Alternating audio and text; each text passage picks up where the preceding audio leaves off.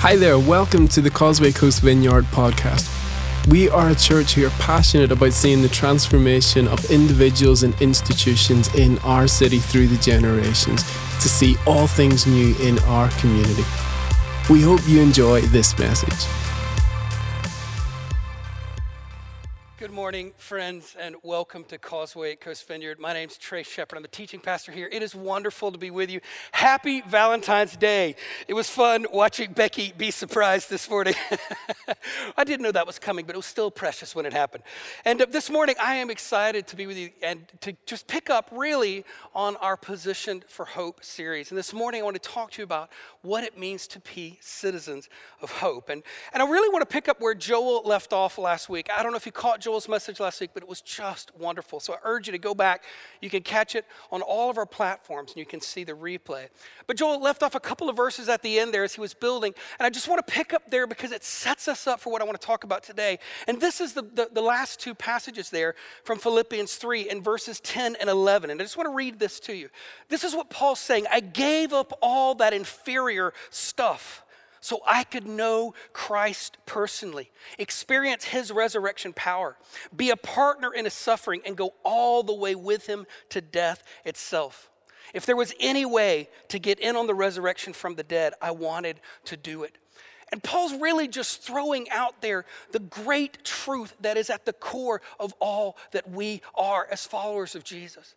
You know, what Paul had explained earlier was that all the things that gave him status and power and place and position, he called them all inferior. In fact, he calls them excrement in the scriptures there because they pale in the light of this wonderful truth of knowing Jesus personally. And this is the great wonder of walking with Jesus. Alone in all the belief systems and all religions, alone does the message of Jesus stand. That the invitation is not to knowledge. The invitation isn't just to think the right things. The invitation isn't just to know what to believe. This is the great invitation of the faith of Jesus. The great invitation is to come and walk in relationship with him. That's astounding and incredible truth. And that's what's setting us up for the rest of Paul's letter, is that the great invitation of Jesus isn't just come and believe what's right about me. The great invitation of Jesus is come and get to know me. We are welcomed into that relationship. Knowing Jesus is above everything else. Relationship is over knowledge. It's not that the knowledge isn't important. It isn't that we don't want to believe the right things, but it's that it all begins with that core of knowing Jesus. And this morning, if you're watching this morning, the invitation is to know Jesus and the power of his resurrection. We're not here just to tell you what to believe. This isn't here to try to increase your knowledge.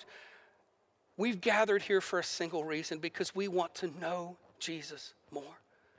Because when we get to know him, it transforms everything about our lives. And there's no better message on Valentine's Day than this. You are loved and you are welcomed into relationship with your Creator. Jesus stands this morning with his arms open wide, welcoming us in. And that sets us up for what we want to look at this morning as citizens of hope. Wonderfully, I've got some friends this morning who are going to read the passage from the scripture for us. So we're going to cut to that now. Here you go.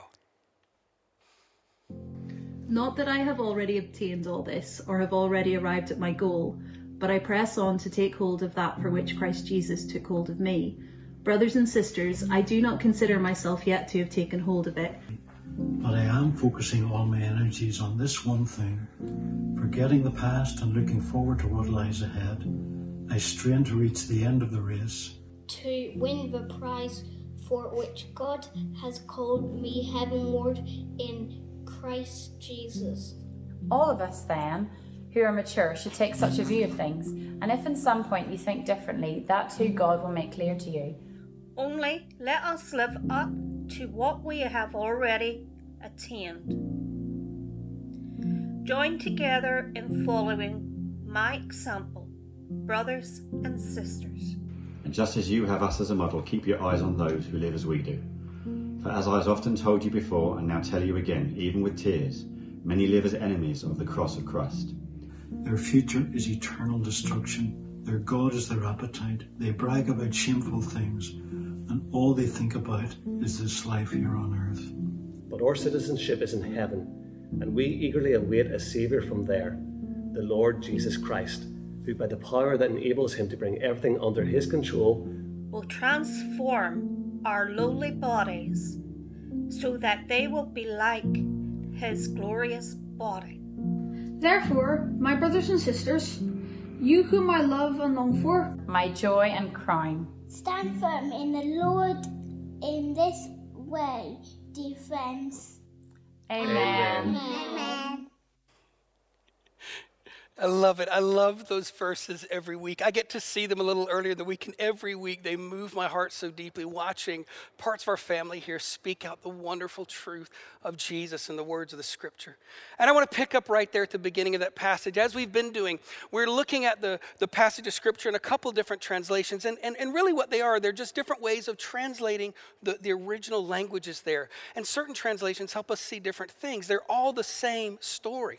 But this morning I'm going to pick up reading in the Message translation in chapter 3, verses 12 through 14. And this is what Paul writes. I'm not saying that I have this all together, that I have it made, but I'm well on my way, reaching out for Christ, who has so wondrously reached out for me. Friends, don't get me wrong. By no means do I count myself an expert in all of this, but I've got my eye on the goal where God is beckoning us onward to Jesus. I'm off and running, and I'm not turning back. And what we're getting at here and what Paul is talking about is taking hold of something that's been held for us. And the first thing that strikes me here in this scripture is the way that Paul reminds us that none of us have arrived. And I mean, this is Paul. Paul is one of the main authors of the New Testament. He's a guy who's already told us about all of his qualifications, and he says none of those qualifications are important compared to knowing Jesus. But even at that, Paul's going, it's a journey that he's on, that none of us have arrived. There's this beauty that our journey is ongoing, that wherever you are today, wherever I am today, we don't have to stay here. We're on an ongoing journey. And that Jesus is welcoming us into that journey. We're always reaching out to take hold of that for which Jesus has held on to us. And he's holding this for us by holding on to us. And that's why it's so powerful when we walk in humility with an attitude of teachability, that we're on a journey together, that we haven't arrived. And that the heart of a learner, that we experience and we expect increased walking in intimacy with Jesus. This is always what Jesus has held on to us for. And we're pressing on to take hold of that. And I guess I kept thinking about how to explain that image better. And I want to tell you a story about years ago when Aiden, my son, was just a little boy. Now, when Aiden was a little boy, we had the wonderful privilege of spending a few months living in Hawaii. And one of the times that we were there, a volcano had just erupted on the island that we were on, which sounds quite terrifying, but it was a pretty mellow eruption. But you could go and you could see the actual lava flow. And this was a huge adventure, and Aiden very much wanted to do this. So me and my best friend, a guy called Lance, who was living in Hawaii at the time, we all piled in the truck and went all the way out to where you had to go see the lava. When we got there, it was actually later in the afternoon. It was getting close to evening. And there was a ranger there, like a park ranger, who was like, it's too far, you're never going to make it. And he was like, it's such a long journey. It's so far out there. It's like 1.5 miles over sharp lava, and it's already growing dark, and you're wearing flip-flops. And I was like, we'll be fine. Just the madness of a father. And at this stage, Aiden was struggling with his feet. Aiden was unable to walk properly. He had an issue with his Achilles tendons, and he couldn't walk very far, and he couldn't run. But he wanted to see the lava, so I put him on my back.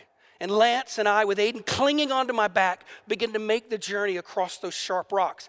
And in the first part of the journey, Aiden was 100% involved. He was so excited. He was helping out. He was going, look out, Daddy, watch for that. And I mean, let me tell you, it was an arduous journey. I got a little kid on my back. I'm literally wearing little flip-flops, those kind of shoes you wear at the beach. And we're walking across these jagged, sharp lava rocks. And it was miles. I mean, it really just took ages. And as we hiked and hiked and hiked, Aiden's excitement grew. And he was so excited. And all he had to do was hold on to me.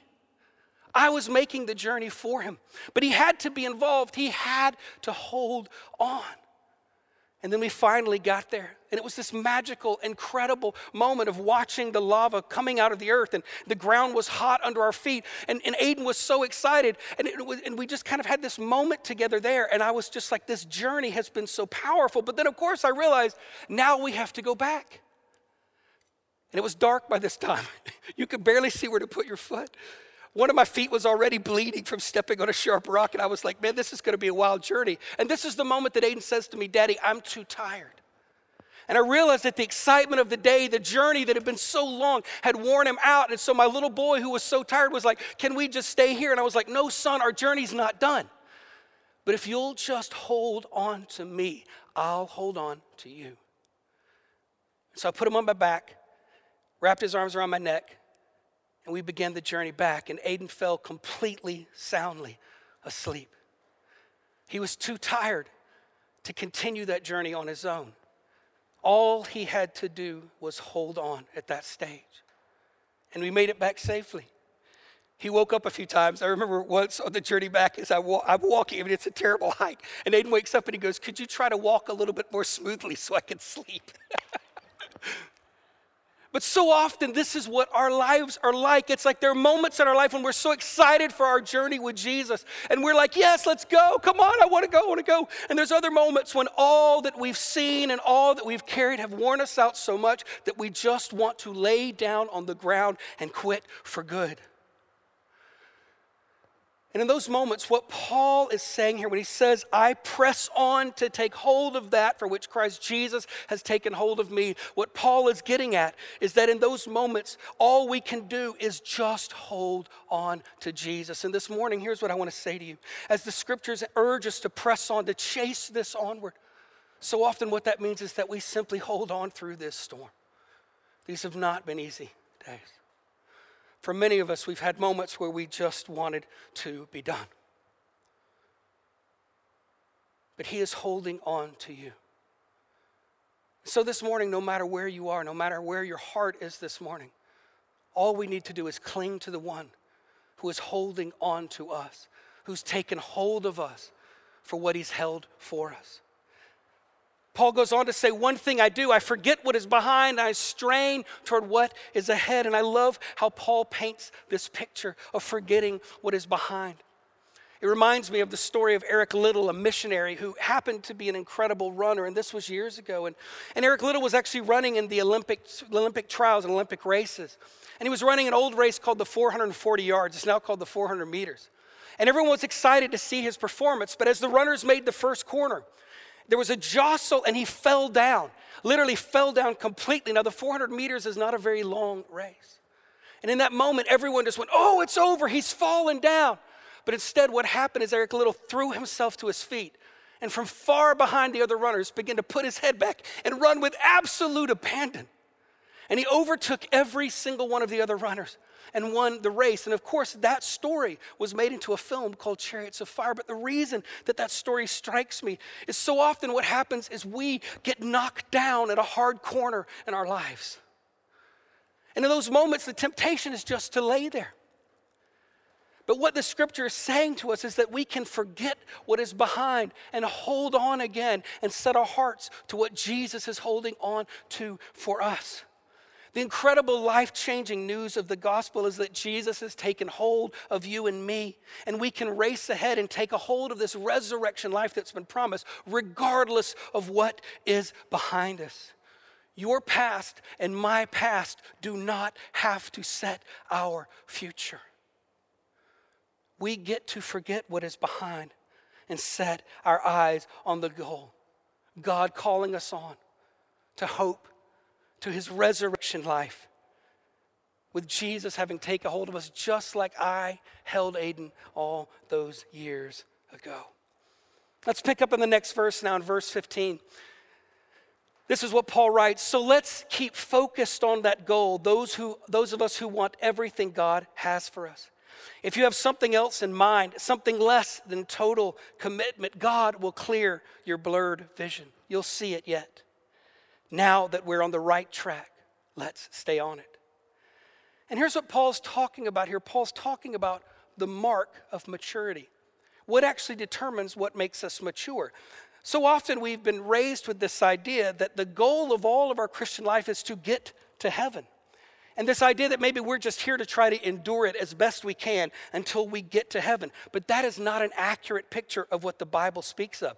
In fact, what Paul is getting at here is that we're meant to be focused on this resurrection life itself. That Jesus has provided not just salvation from our sin, but through his Holy Spirit is providing his resurrection life into our lives. That we're not just here to endure until we get to heaven, but that we're here to begin walking more and more into that resurrection life until that work is completed within us in the day of Christ Jesus when heaven comes to us, when Jesus returns. It's an incredible picture. That's what Paul's getting at the very beginning when he talks about this good work that's begun in you, that Jesus will carry on to completion. Here's what's happening is that he's begun something within us. We're not enduring until a day. That day is coming closer and closer, and we want to be living more and more in that reality. Why is that so powerful? And why is it so important? Because sometimes we can miss the mark of what real maturity is. The mark of maturity isn't years of church attendance. The mark of maturity isn't years of Bible study. That's a wonderful thing, and it's a great way to spend your time, but that's not a mark of maturity. The mark of maturity isn't years of going to different conferences and knowing all the right answers. Those aren't the things that make us mature. What the scriptures say here is the mark of maturity is a life that is focused on Jesus and his resurrection life increasing in our lives day by day. The mark of maturity is the people who get back up when they fall down and rejoin the journey, even if they're stumbling forward, because they're walking towards the resurrection life that Jesus has taken hold of for you and for me. Now, through this time, through COVID, through all these lockdowns, we've struggled. Maturity isn't a measure of whether or not you or I have struggled in this time. Maturity is a measure of whether we get back up and set our hearts and our hopes again as citizens of hope on this resurrection life that he has held on to for us. And this morning, here's the thing that I know that some of us, for some of you maybe this morning, you've fallen down and the dark whisper in the back of your heart is that this is done and it was all useless anyway. But I want you to hear the loud, wondrous truth of Jesus this morning. He's taken hold of you and you can get back up. No matter what last night held, this morning holds new hope. No matter what this year has hurt or broken or robbed, this morning holds new hope because his resurrection life has been held on to by him for you and for me. The citizens of hope aren't people who never experience hardship. They're not people who never experience failure or brokenness. The citizens of hope are those who know that even in our hardship and our failure and our brokenness, Jesus has taken a hold of us and we can rise to our feet again in his strength, even when our strength is finished. The citizens of hope are people who know that even when their own hope has run dry, his hope never fails. No trial, no disaster, no calamity, no pandemic can overcome the resurrection hope of Jesus for you and for me. Because see, when Jesus is in the picture, there is always hope. Now, I know that sounds unrealistic. But hear my heart, there is no situation that he does not bring hope and resurrection to, not a single one. We sing a song here sometimes, and people have come to me about one of the lyrics, and this is what the lyric in the song says. It says this, and it's talking about Jesus, and basically what it says is when you walk into the room, Jesus, when you walk into the room, every hopeless situation ceases to exist. And people have said to me, but the situation doesn't cease to exist. And that's not the point of the song. What the point is saying is this, is that the situation may still exist, but hope has entered the story now. No matter how broken the situation is, when Jesus walks into it, hope enters the story. Because in our deepest grief, he is our resurrection. Yesterday, my Uncle Tom, my dear Uncle Tom, died. And just the day before, I had spoken to him. He had been ill, and we knew that he would die at some stage. I guess like we know that of everyone, but I think that perhaps we all thought we had more time. But I managed to get to speak to him on FaceTime, and he was unable to speak, but he could hear me. And as I saw him there on the other side of the ocean in that hospital bed, everything felt so hopeless. As I told him I loved him for a final time, the grief and the hopelessness of the situation, I thought of my Aunt June. I thought of my cousins, Scott and Tessa, and my Uncle Tom's grandchildren. I thought of all the family members, all of us in that moment. And then I remembered this, that even in the place of death, there is hope because Jesus has defeated death itself. And so even in that final goodbye, it is not a hopeless situation because my hope is set in the resurrection life of Jesus this day and on that day and for all my days. Because in our deepest grief, he is still our resurrection. In our worst failure, he is still our resurrection. In our greatest trial, he is still our resurrection. And even in the face of death itself, Jesus is our resurrection hope. And we have walked through dark, hard days. All of us are carrying the scars. All of us are carrying burdens that we probably never imagined Valentine's Day a year ago. But through this dark valley, let me tell you the truth again, he is our hope. There is no situation that when Jesus enters, hope ceases to exist because hope comes alive even in the worst of circumstances.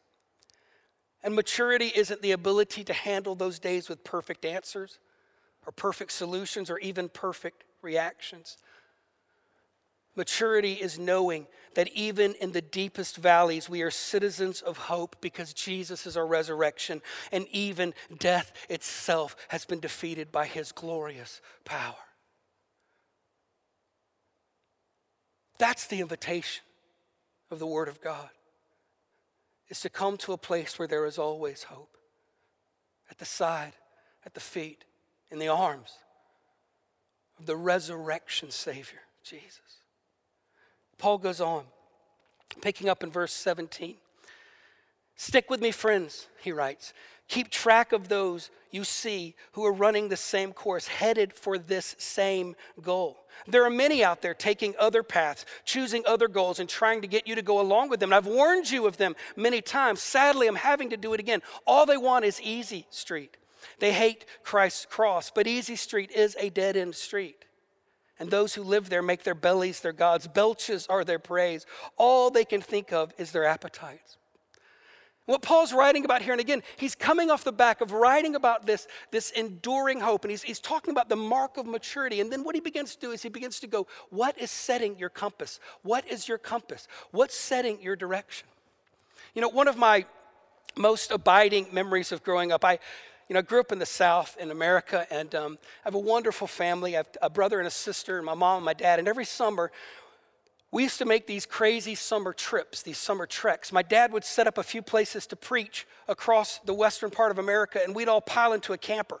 And then we would, like a caravan, and then we would drive across America. And we'd try to take in all the national parks. Now, you have to understand that, this was all on a shoestring budget. And you got to understand as well that we were like three little kids acting like demented gibbons in the back of a caravan with my dad trying to navigate his way across America. And this is long before GPS. And my dad is the kind of guy who wanted to get up at 5 a.m. and he was like, we're going to get out of here. We're going to be leaving the campground at 4:30 in the morning. And he would get up and he'd look at the map and he'd set his journey, and then he would head out. And my dad was obsessed with making good time. If my father found a shortcut that took 30 minutes off what he projected a journey, it was like discovering the treasure of the Sierra Madre, right? Because my dad loved to make good time. But this is long before GPS, so it's not like my dad's got a map that's telling him where to go. My dad's looked at the map in the morning and set his course, and then we just headed out across America. Now, the problem is that when you're traveling, sometimes the road signs they're not always there. You're not always sure where you are. So my mother being much more pragmatic, would often unfold the map. And for those of you, I mean, we have such a young team around here this morning. You guys don't know this. We used to have these things with paper on them and lines that showed us where the words were, and you had to open them. And my mom, if you can imagine my mom sitting up front with my dad, my mom would begin to unfold the map, and it would like take up the whole front seat, and my dad would be trying to move it so he could see. And my mom would be tracing where we were, and she'd be like, Glenn, that's my dad's name, I don't think we're going in the right direction. I don't think this is the right road. And my dad would be like, don't worry, you know. And my mom would be like, Glenn, I'm not sure we're going in the right direction. And I cannot tell you how many times my dad said these words, it doesn't matter, we're making great time. And let me tell you, that's a 100% true story. I know my parents watch this. Dad, I'm sorry, but that is the truth. So often in our lives, here's the problem. We can get off track in our lives. We can get, some of us are just we're way, way off track in our lives. But we're so distracted by the fact that we're making good time that we're in danger of missing the direction of our journey. So often in this time in our lives, it's like we could go, well, everything's going well. My job's good. I'm making good money, all this kind of stuff. And we can go, I am making good time. But we don't actually take a moment sometimes to sit down again and go, where am I actually going? And this is what Paul's getting at here. And the weird thing for all of us is that we're in danger of that distraction of making such good time that we miss the direction. There's never been a time quite like this in human history.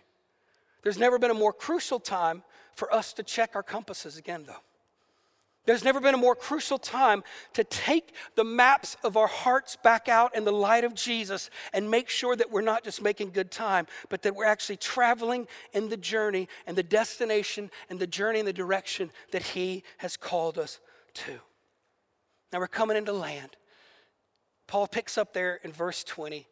And this is what he goes on to say, but there's far more to life for us. And what he's saying there is there's far more to life for us than just making good time on this journey.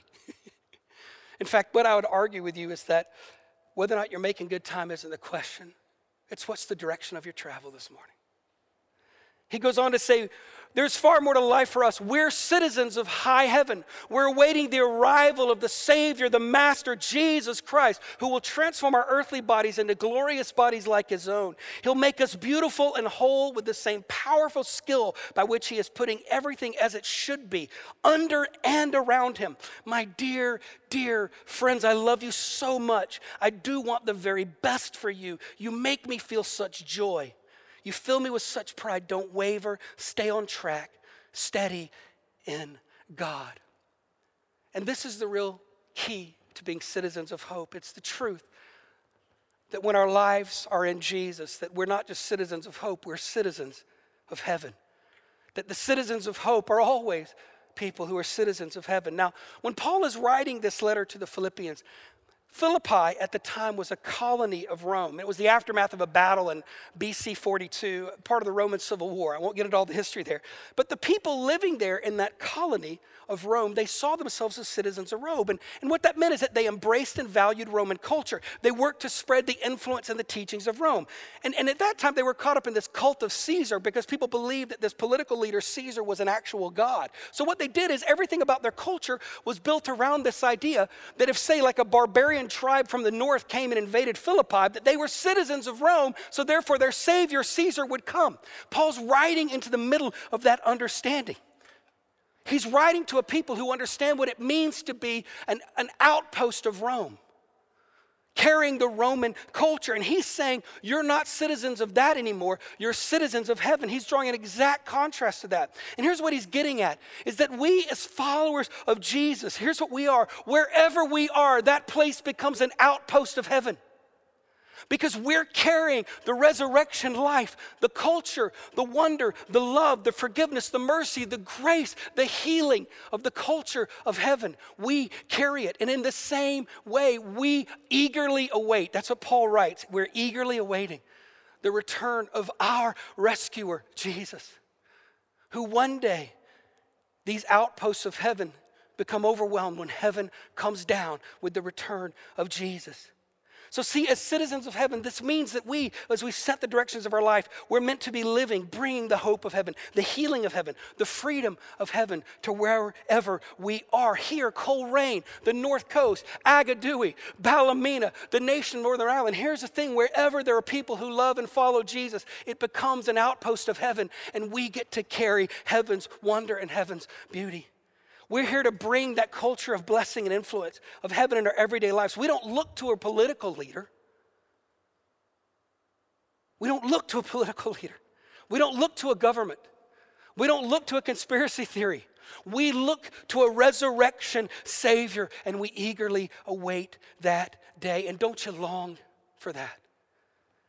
Paul writes that Jesus will be making everything as it should be, and that's why even now in these tired, old bodies, in the middle of this long, dark pandemic, we get to live as citizens of hope because resurrection is coming.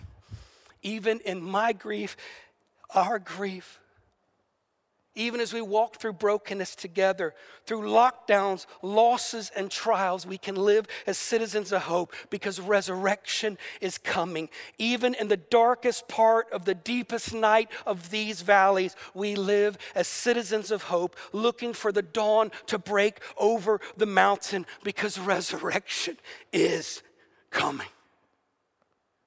And the way that we stay on track, steady in God, is that we set our eyes to the mountain again because resurrection is coming.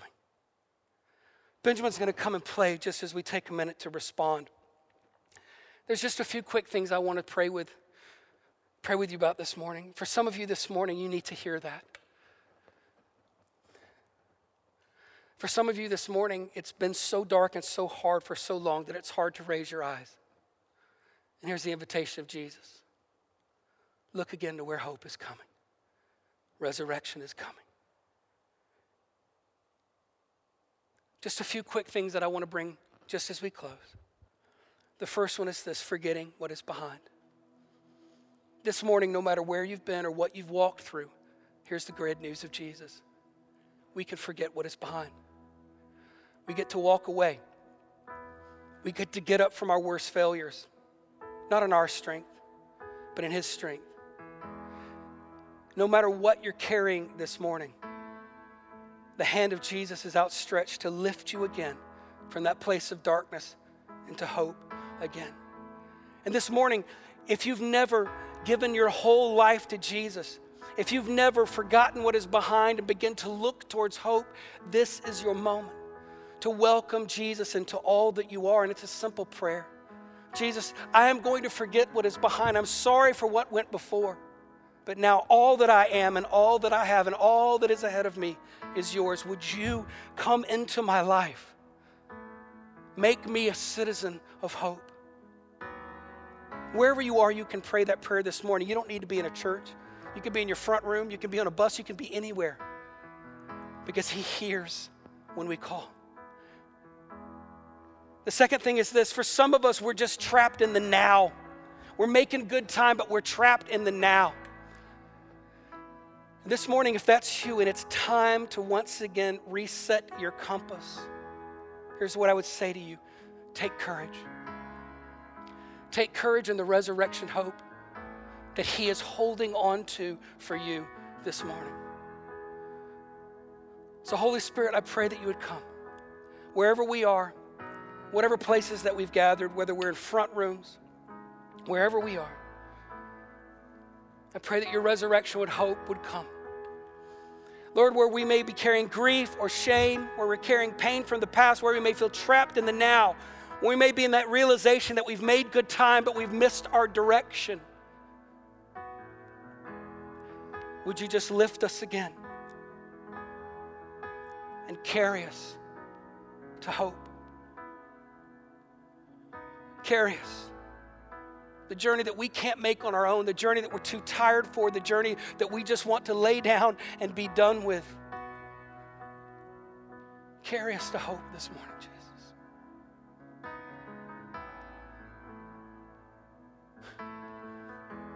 The good news is that resurrection is coming. What we're chasing isn't a destination.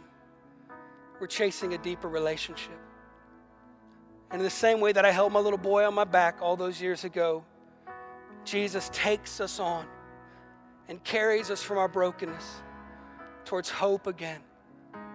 And we see that dawn breaking as we rise, citizens of hope, because of the resurrection power of our Lord Jesus. May the Lord bless you.